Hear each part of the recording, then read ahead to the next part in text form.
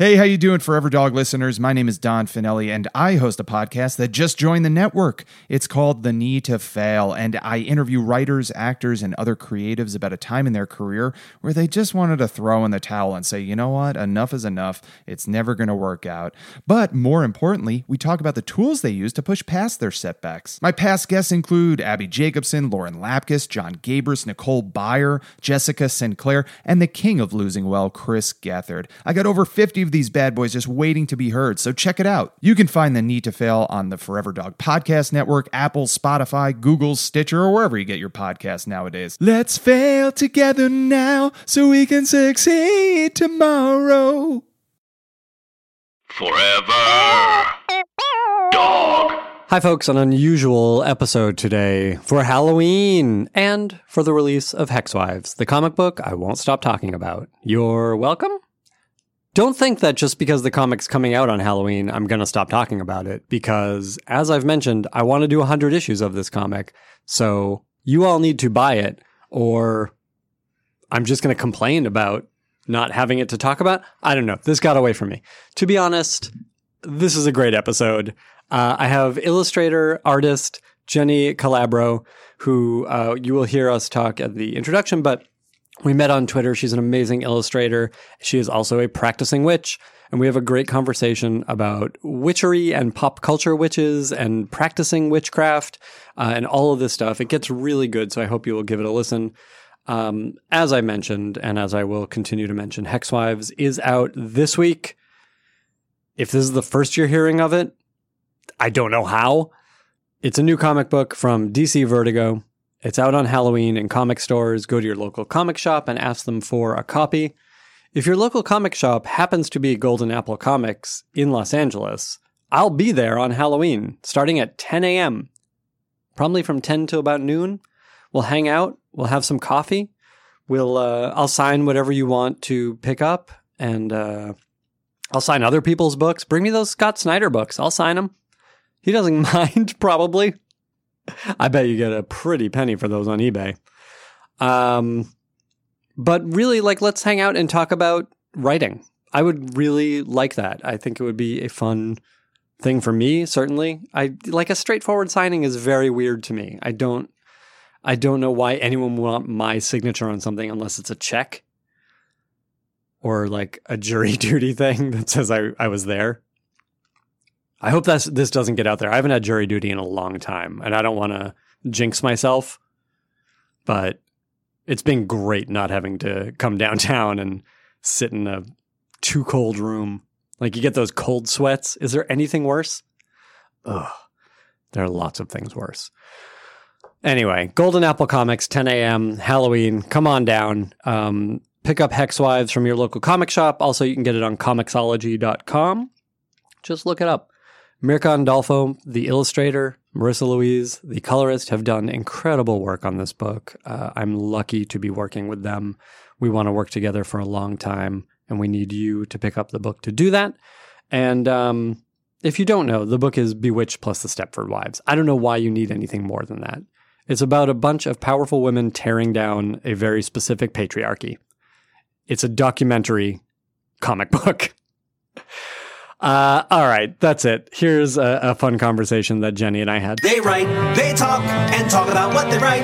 Tune in tonight, or whenever the time is right. It's the Writers Panel with Ben Blacker, and it's starting now. Oh, yeah! Hi, we're doing a weird episode. I have with me Jenny Calabro, who, Jenny, we met on Twitter. Yes. Because, I was following you because I love your art. Jenny is an illustrator. And I was following you because I dig your stuff. It is gorgeous. People should follow you. Tell them where to follow you, please. Oh my gosh. So you can follow me on Twitter. It's Eidolon Night, which is kind of hard to spell, but spell it for them.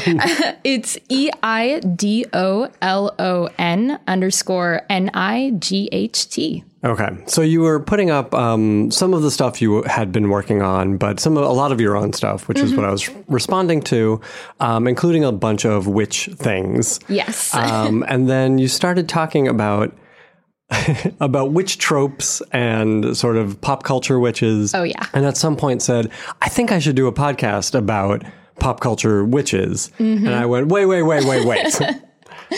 Just come on here. The podcast already exists. Perfect. Yeah, Perfect. we know how to do this. We have microphones, so we can have this conversation. Because obviously, as the listeners may know, unless they ignore the parts where it's me talking, this is something I've been thinking and talking about for a while now.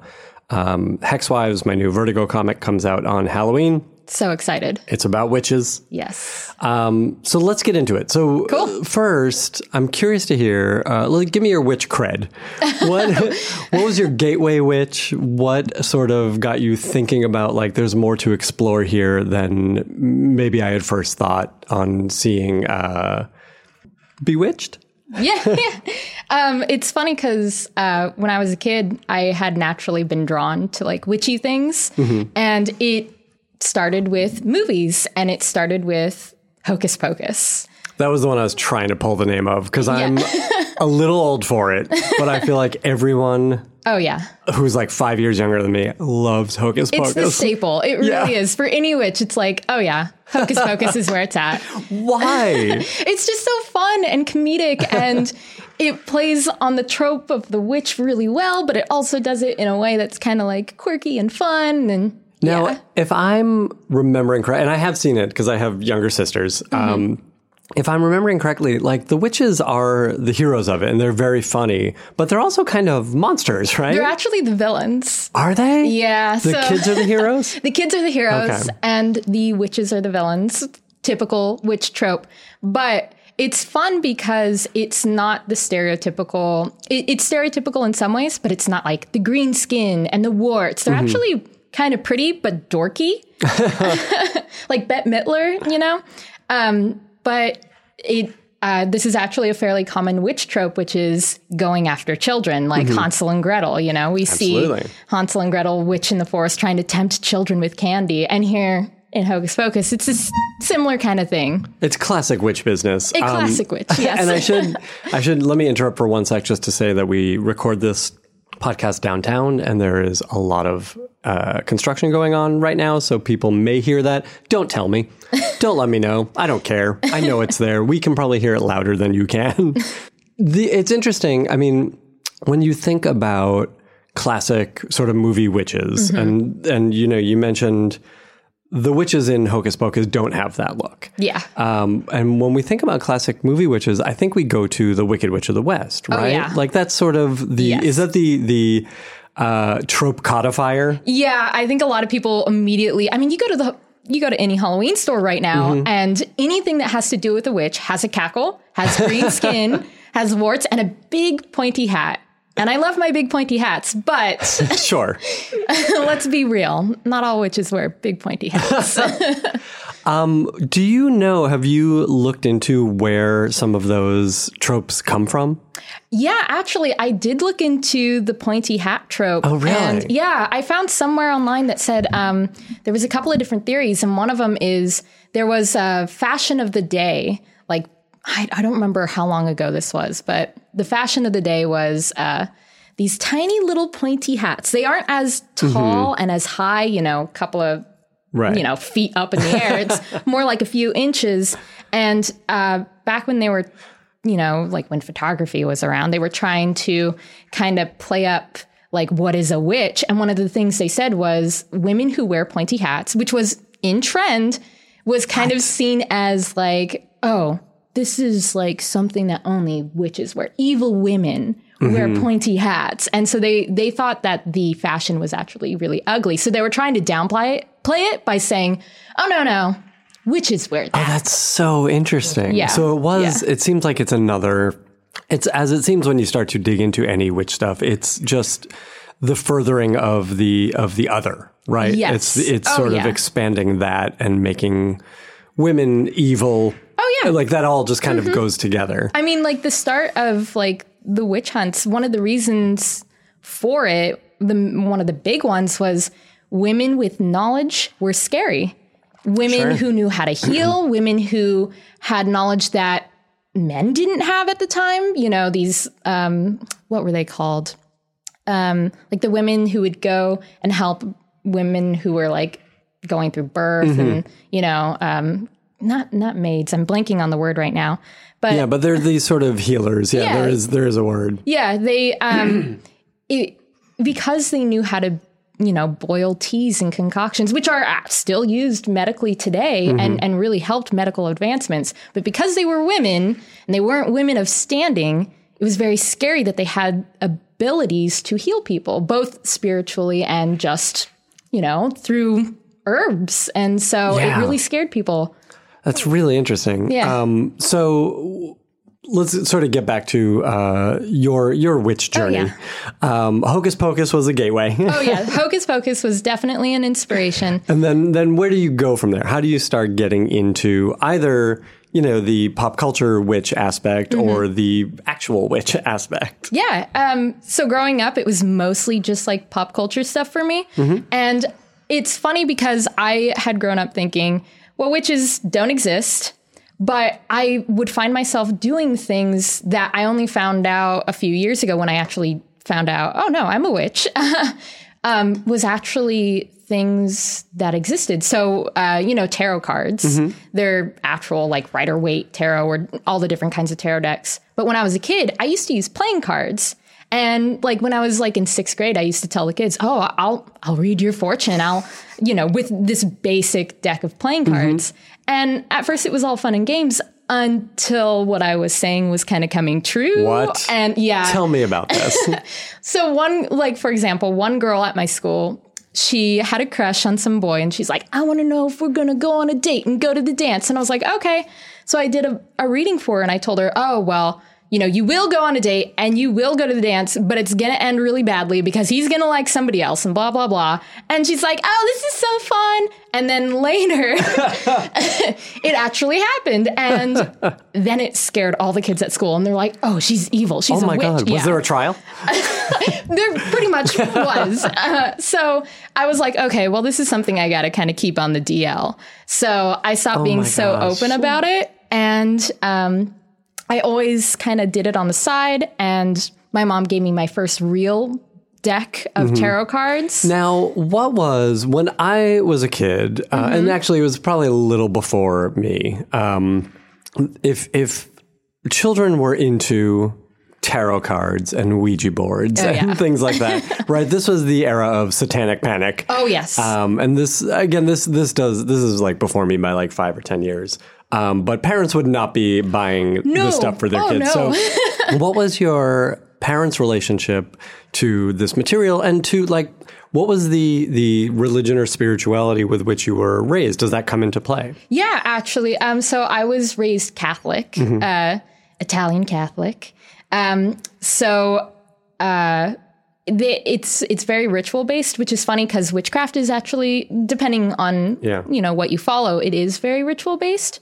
But, growing up, my mom knew I was into a lot of like weird, kind of creepy, kind of dark things. She let me dye my hair black. She let me go full goth. My dad was like, oh no, what are you doing to our precious daughter? So he really has no idea about most of my witchy. Oh, interesting. Yes. So. So you were given the tools. Yes. And then when did this start to, are you a practicing witch now? Yes. Okay. So when did this seems like a decision that someone makes? Mm-hmm. Oh, it definitely is. I think it's only a decision once you realize it's your calling. And what I mean by that is I find that most witches end up doing things naturally when they're young. And then later they have this aha moment. Witches who aren't raised as witches just kind of go, oh, wait, I've always believed this. I've always practiced this. So it was actually when I met my husband, when I started dating him, he was like, are you a witch? What made him say that? What were you up to? I was doing my tarot readings. I was using pendulums. I was meditating. I was just doing these different things. And I told him about my different spiritual beliefs, which at the time I was like, oh, there's no real, term for it. And he's like, you should really look into witchcraft. Oh, interesting. Yeah. So what was it about when you saw what that entailed, when you went to the Wikipedia page? Of course. Which the dark Wikipedia page. What was on there that you went, oh yeah, I believe in these things and I'm down with these rituals? Yeah. I bought my first baby witch book back home, and I cracked it open, and it was talking about, if you feel pulled to this, like one of the beliefs is like, do you believe in like past lives? Some witches do, some don't. But like that was always something I kind of was drawn to. The spiritual beliefs of, ghosts and entities and paranormal, and because I've had lots of experiences as a kid, seeing things. Really? Yeah. All right. Let's go one at a time here. Yeah. Now let's talk about the paranormal aspect, because this is where a lot of people are like, nope, I'm out. Right? But you were like, yeah, I'm in. Yes. What were your experiences that this helped to give explanation to? Yeah. So when I was a kid, I used to see ghosts every once in a while, and it used to really freak me out because at first I didn't realize what it was until one time I was in a car and I thought we hit a person. I saw an old man walk in front of the car and then disappear, and I freaked out and nobody else saw. And that's when I was like, okay, that was a ghost. I'm seeing ghosts. And I actually got really scared of it. And after a couple years of kind of dealing with paranormal stuff in my home, just hearing things, seeing things, my sister would see it. My mom would, but my dad would be like, I don't see anything. I don't know what you're talking about. All the drawers are open in the kitchen. What? No. He really didn't want to. He really didn't want to believe it. And so it wasn't until I started getting into witchcraft that I'm like, okay, I'm going to slowly open this door, but I'm going to do it safely now that I know how. So. And so what do the beliefs or the rituals tell you about how to interact with this stuff? It's always about playing it safe. Always. What does that mean? Playing it safe, what I mean by that is kind of like learning how to protect yourself and learning how to say no, which is something I feel like a lot of people who like to play with Ouija boards but don't know what they're doing, they don't know how to say, no, you have to leave. And that's very important when you're working with spirits because, you never know what's going to come through. Absolutely. Yeah. That's the beginning of every horror movie. Exactly. You have to turn off the valve. Yes. Okay, that's really interesting. So what was the other stuff that you discovered in the beginnings of this journey that you felt like helped define your belief system? Oh, man. I don't know. What are the rituals involved? It's funny because when I started out, the books that I were getting, they were more Wiccan based, and Wicca is definitely all about ritual. Yeah. And so I thought, okay, I need to do ritual. I need to, honor the directions, and I need to stand north and work my way this way. And, there's different steps and processes, honoring elements and directions. And then I feel like the more I kind of explored witchcraft, the more I was like, well, what if I did it like this? And this feels right to me. And I feel called to do this. So it's interesting how if a lot of witches start off very ritual based because they usually tend to get into Wicca and then kind of loosen up and explore. Some stay with it and some don't. Yeah, I've heard that a few times in having these conversations, though, that Wicca is like a gateway. It is. It really is. It's the gateway into witchcraft. Till you can, as you said, like sort of build your own system that makes sense to you. Which, isn't that what all religion should be? Everybody? Yeah. Come on. Yeah, totally. Okay. Let's get back to pop culture witches. Yes. What else do you want to talk about? Let's see here. Well, it's interesting that right now I feel like we're seeing a big spike in witchcraft again. Yeah. It's becoming a lot more of the norm, which is both can be good and sometimes can be bad because consumerism tends to try to step in and be like, oh, hey, we can do witchcraft. And it's like, oh, honey, sit down. So it's usually like the last time that I really can see like this giant spike where witchcraft was at the forefront of culture was like, in the 70s, when women were taking their power back. It's always in line with women taking their power back. And that's not to say that you can't be a male witch or non-binary or, anything like that. But whenever women are struggling, they tend to rise up and try to find that power within them. And even some people who don't call themselves or practice witchcraft, they will call themselves a witch because it's taking that word back and using that as power. Yeah, that's an interesting thing. And we sort of got into this a few months ago when we did a panel on it in San Diego, that the word itself has power, right? Yeah. And I haven't looked into, I probably should, the origins of the word. Have you? No, that's actually Should we do it right now? I feel like we should. But the idea of who does the naming and who does the labeling and, the taking back of a bad word, right? A slur. Yeah. Whatever it is. It's interesting to hear that that's sort of a signal, right? Like if we saw this in the early mid 70s and we're seeing this now, like, what does it represent? Why are we seeing it now? Yeah. Well, you talk about that. I'm going to look this up. So I definitely feel like it's like I was saying, it's definitely empowerment for women because, and obviously I'm speaking from a place of privilege, but as a woman, reclaiming the word witch. You look at the news today and they try to say, oh, she's a witch. In regards to, I think it was like Hillary back during the election. Yeah. So they're like, oh, she's an evil woman and she's a witch. And it's like, okay, well, now women are turning around and saying, oh, well, I'm a witch. I'm a bad lady. So yeah, it's taking that power and turning around on the bully or whoever it is and saying, oh, no, I'm not going to let you have this one. Yeah, it's an interesting thing. So looking at this Germanic etymology, it does come from Wiccan in the 13th century at least. But the list here says that further etymology is problematic. It sort of just fell into being.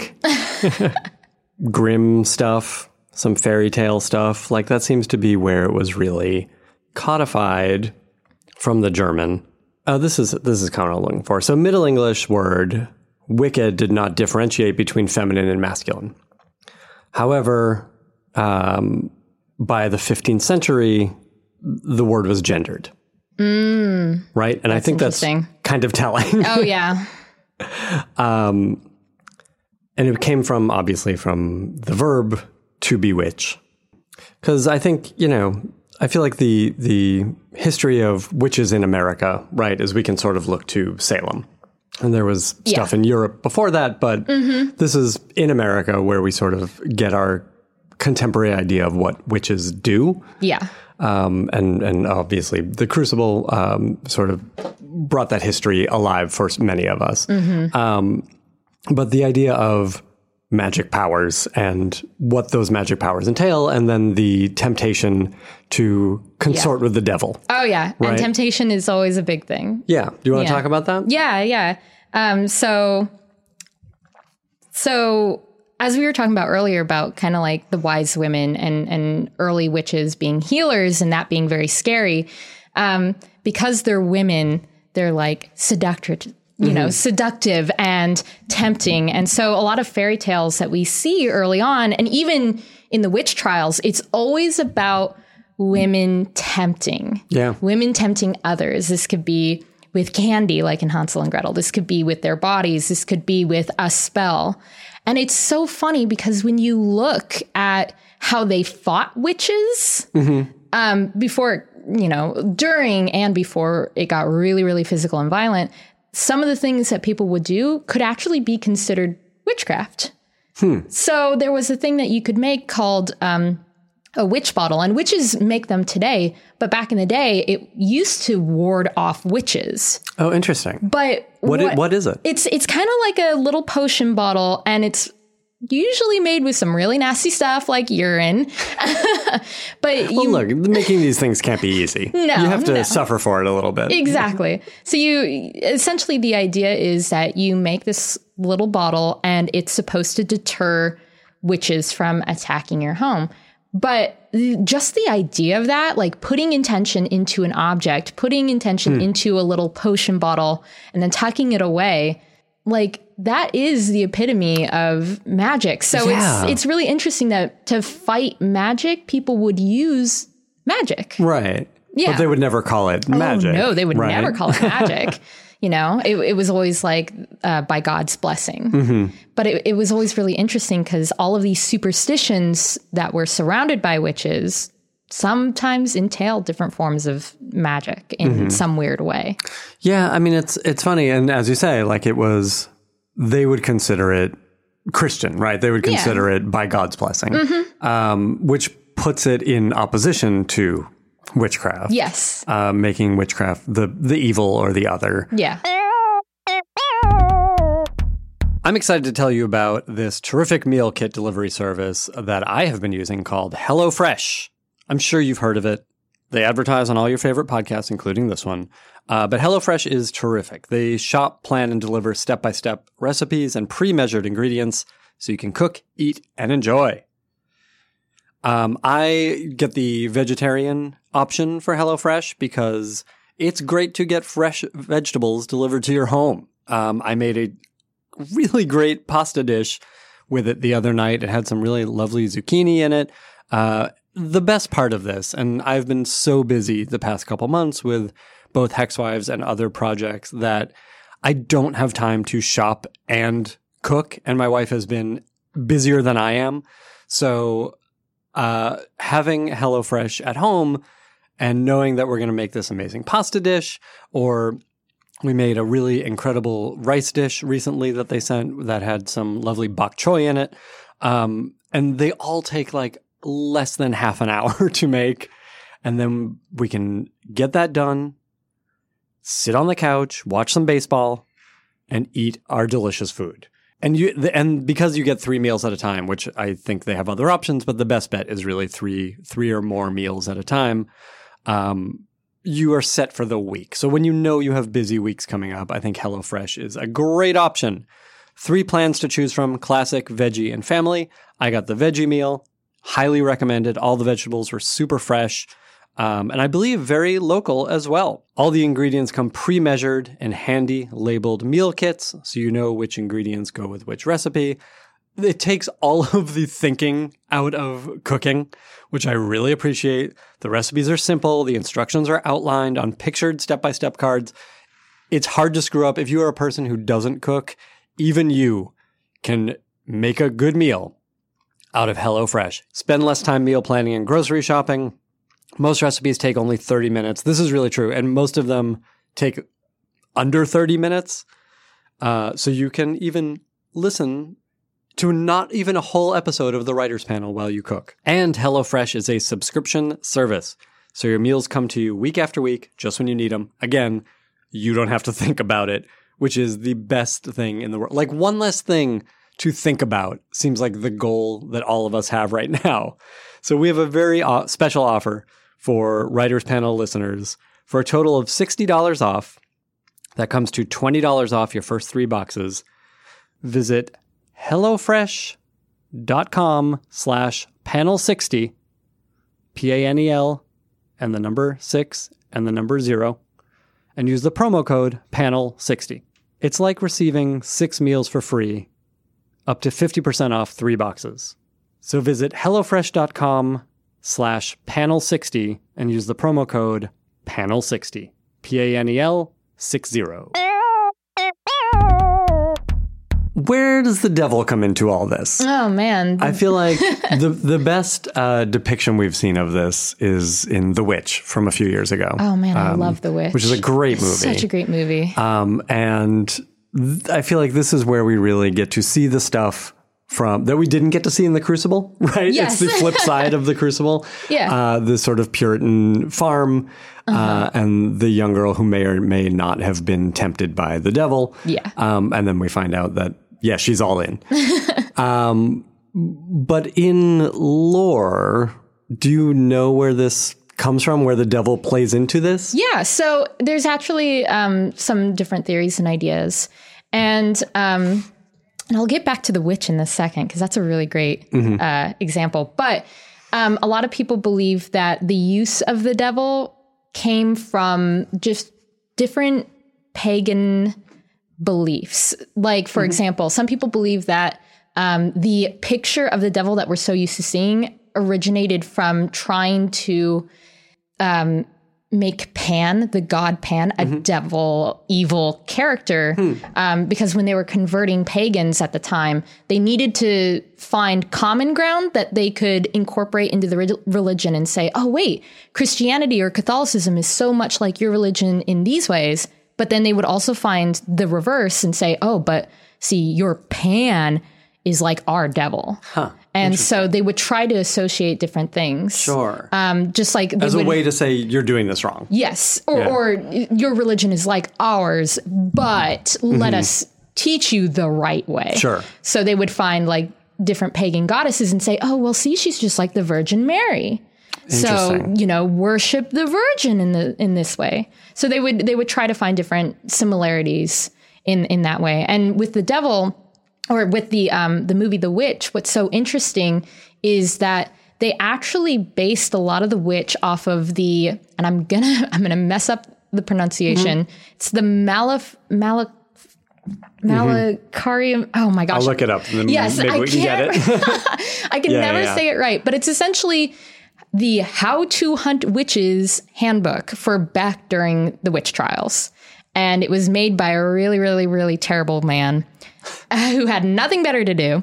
And the movie The Witch kind of says, okay, but what if we take all of these ideas that the Puritans at the time thought witches were, like by this witch hunting guide, and make, this movie off of it. Malleus Maleficarum. And so that was kind of like the guidebook. That's really interesting. Yeah, for how to. So they're saying like, this is all true. Yeah. Let's make this our hero. Yes. That's pretty cool. Yeah, it's really cool.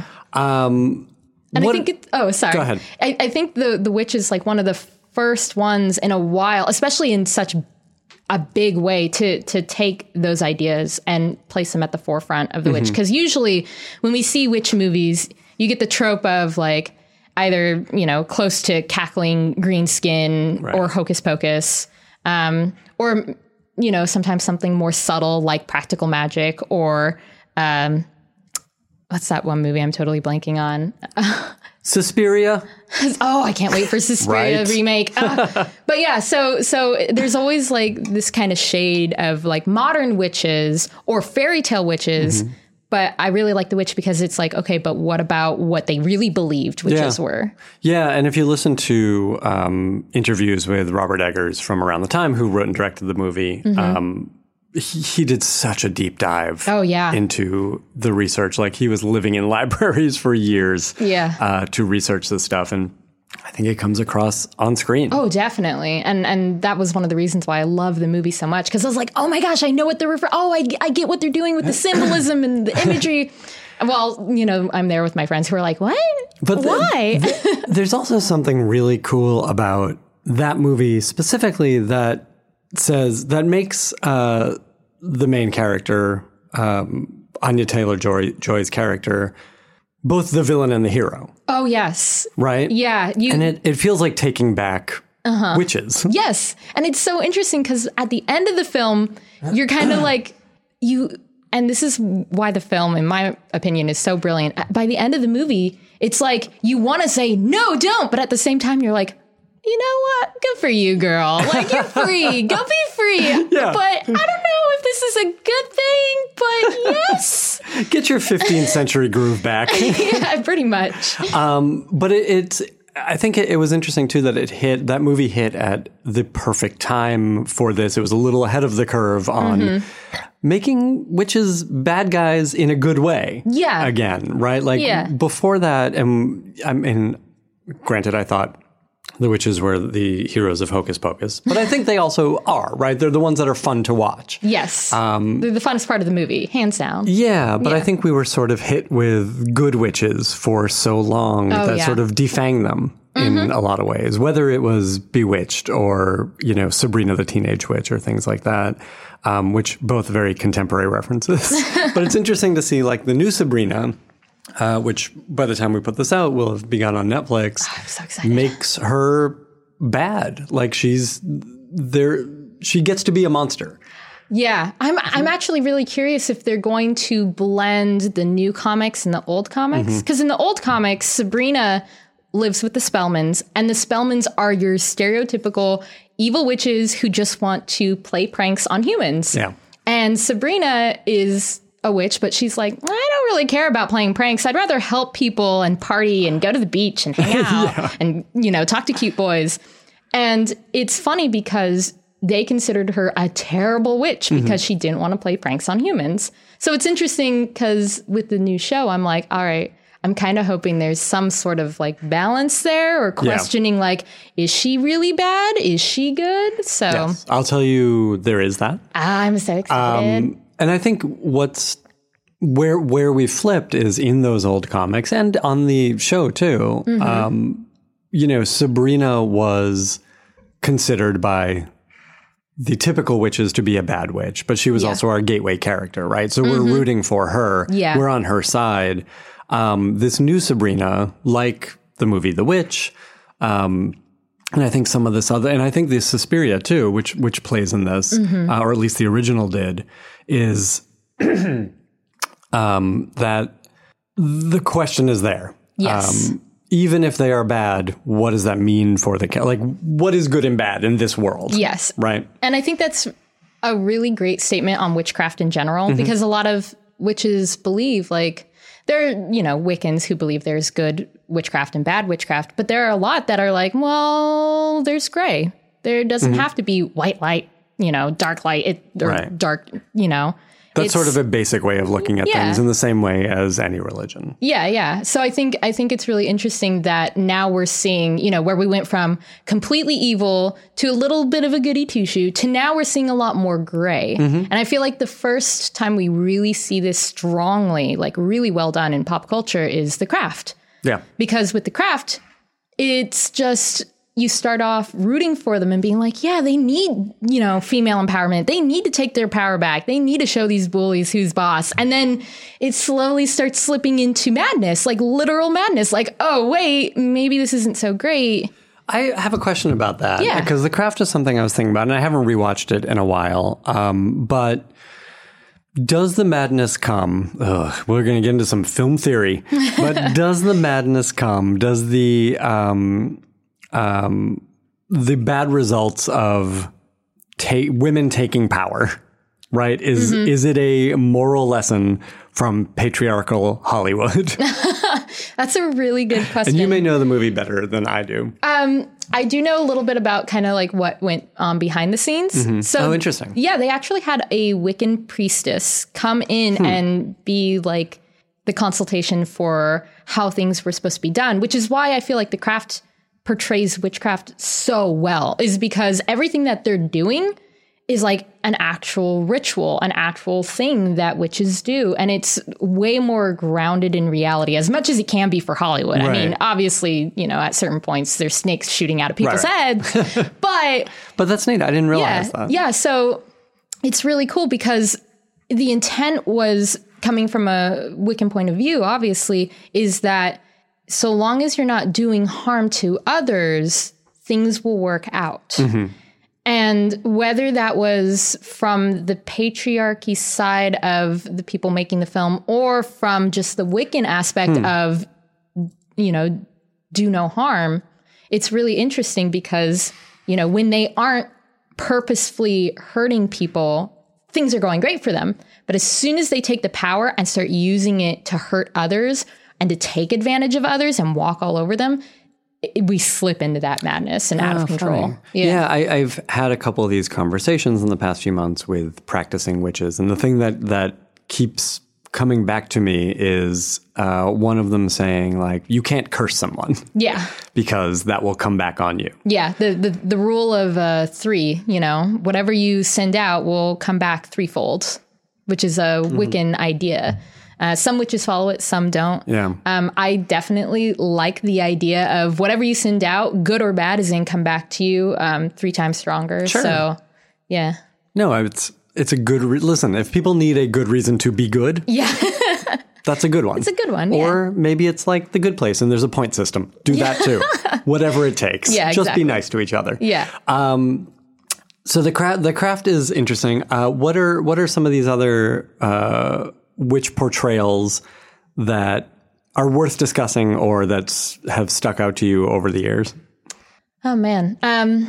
Practical magic is another really great one. And it's funny because I didn't see Practical Magic until last year. Oh, really? It took me a long time to actually watch it. So you have a different perspective on it than someone who maybe saw it when they were much younger and didn't know about this stuff. Yes. And it was really cool going into it completely blind, but from the standpoint of someone who was already a practicing witch and being like, oh my gosh, whoever wrote this book, whoever wrote this, they knew what they were talking about. They obviously practice in some way or have some idea of how things work. Oh, that's cool. So what's in there that makes sense?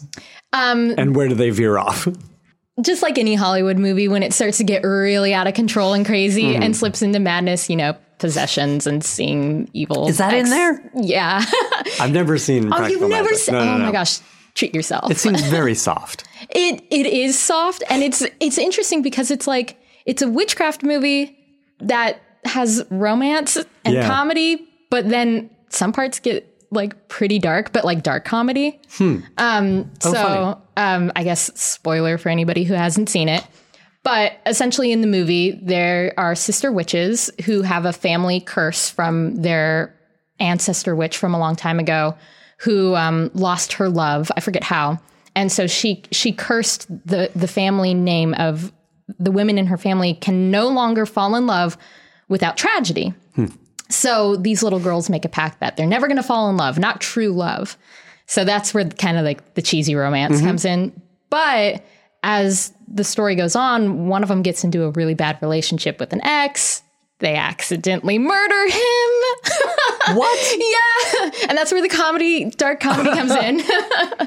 So they accidentally kill him. Yeah. And they have to deal with the repercussions of using poison to kill him and seeing his ghost and getting possessed and all of these bad things. And a detective coming and investigating, and they're trying to keep it covered up. But, it was done out of love because her sister was being abused, and they just slipped him a little too much.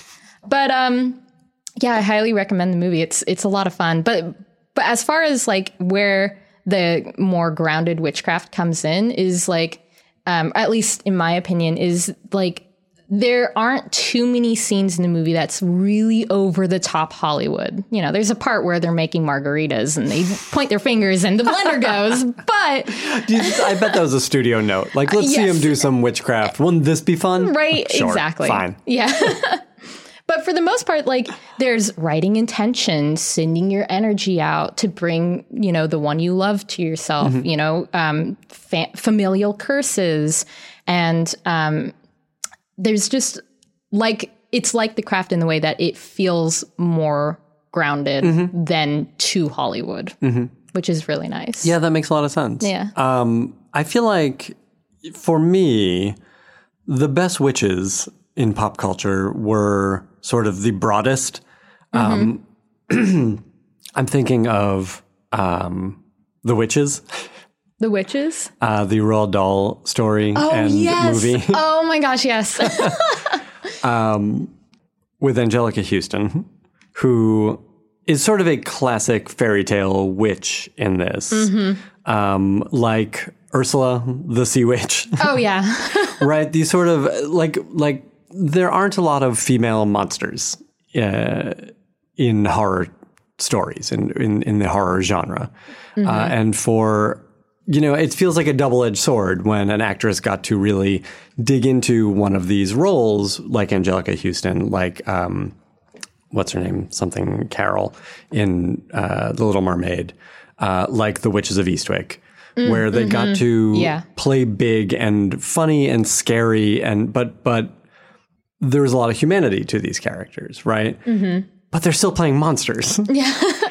And that can't be good. Yeah. How do you, as a witch and you as a person who has looked at these sort of pop culture depictions of witches feel about that double-edged sword?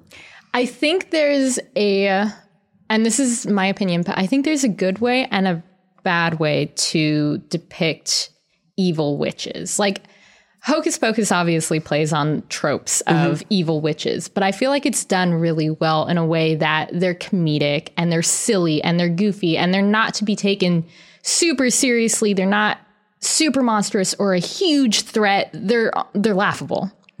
Whereas, you know, speaking of like the witches, that one where they're just absolute monsters, I feel like that's like, okay, as a witch, it kind of sucks that it's like we're still being depicted as these hideous creatures that just want to eat children. Yeah, I mean, is it equivalent to, because it is, Angelica Houston is incredible in it, and she's such a compelling character. Is it equivalent to like Anthony Hopkins playing Hannibal Lecter? Oh my God. I don't know. I maybe a little funnier, maybe a little more for kids.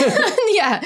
But for me, I know there are some witches who, like, when they go to a Halloween store and they see these foam green cackling witches standing over a giant bubbling cauldron, they get really offended. Yeah. Whereas for me, it's like, I know where to draw the line between, like, this is the made up stereotype. This isn't what we are. And I'm not going to let that affect me, versus like taking it super personally. It's when they kind of ride the line of like, when they don't depict them as monsters, but they depict them as just like normal women who have abilities, but then they say, you know, they're damned and they're evil and and it's like, well, you know, they haven't given us a reason other than they have abilities, or maybe they have bad intent, but it's like, that's still portraying the witch in this really bad scope. So I don't try to take it too personally. Sure. But I know that it's still not a good thing when we portray women in a way that's so malicious. You know? Absolutely. I mean, I think there's Witches of Eastwick is a good example, right? Yes.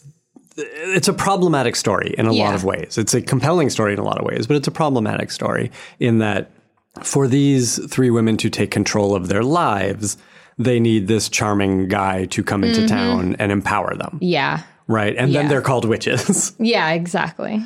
So what is the future of witchcraft in pop culture, in your life, in the world? Big question. That is a big question. My goodness. What would you like to see from the movies and television and stuff? I would like to be able to see more witches that aren't like super, super soft, but, you know, they obviously have power. They obviously have strength. You know, they're powerful women in general, but they aren't apologetic and they aren't villainized for it. And I feel like that's something we don't see in a lot of children's media, especially because usually there's just the evil witch. That's it. We don't often get an opposite. Yeah. Or the holy good witch. Yeah. Which, like Scary Godmother and some of these, which is great, right? Which like is so the design good. is amazing and such a fun character. And Jill, you know, has done incredible work, but it's still a defanged version. Like, we're not seeing nuance, mostly because it's a kid's thing. But she's wholly good, or she's Glinda, right? Yes. Yeah. We want to see the in-between witch. Yeah.